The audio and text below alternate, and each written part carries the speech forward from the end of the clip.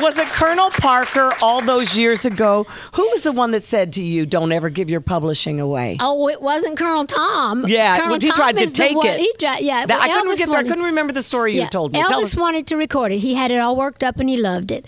And they had called me to say that Elvis was recording it. I know Felton Jarvis and Chips Moman that were working with Elvis at the time. And I told everybody he was recording it. And I'd already had my number one with it first.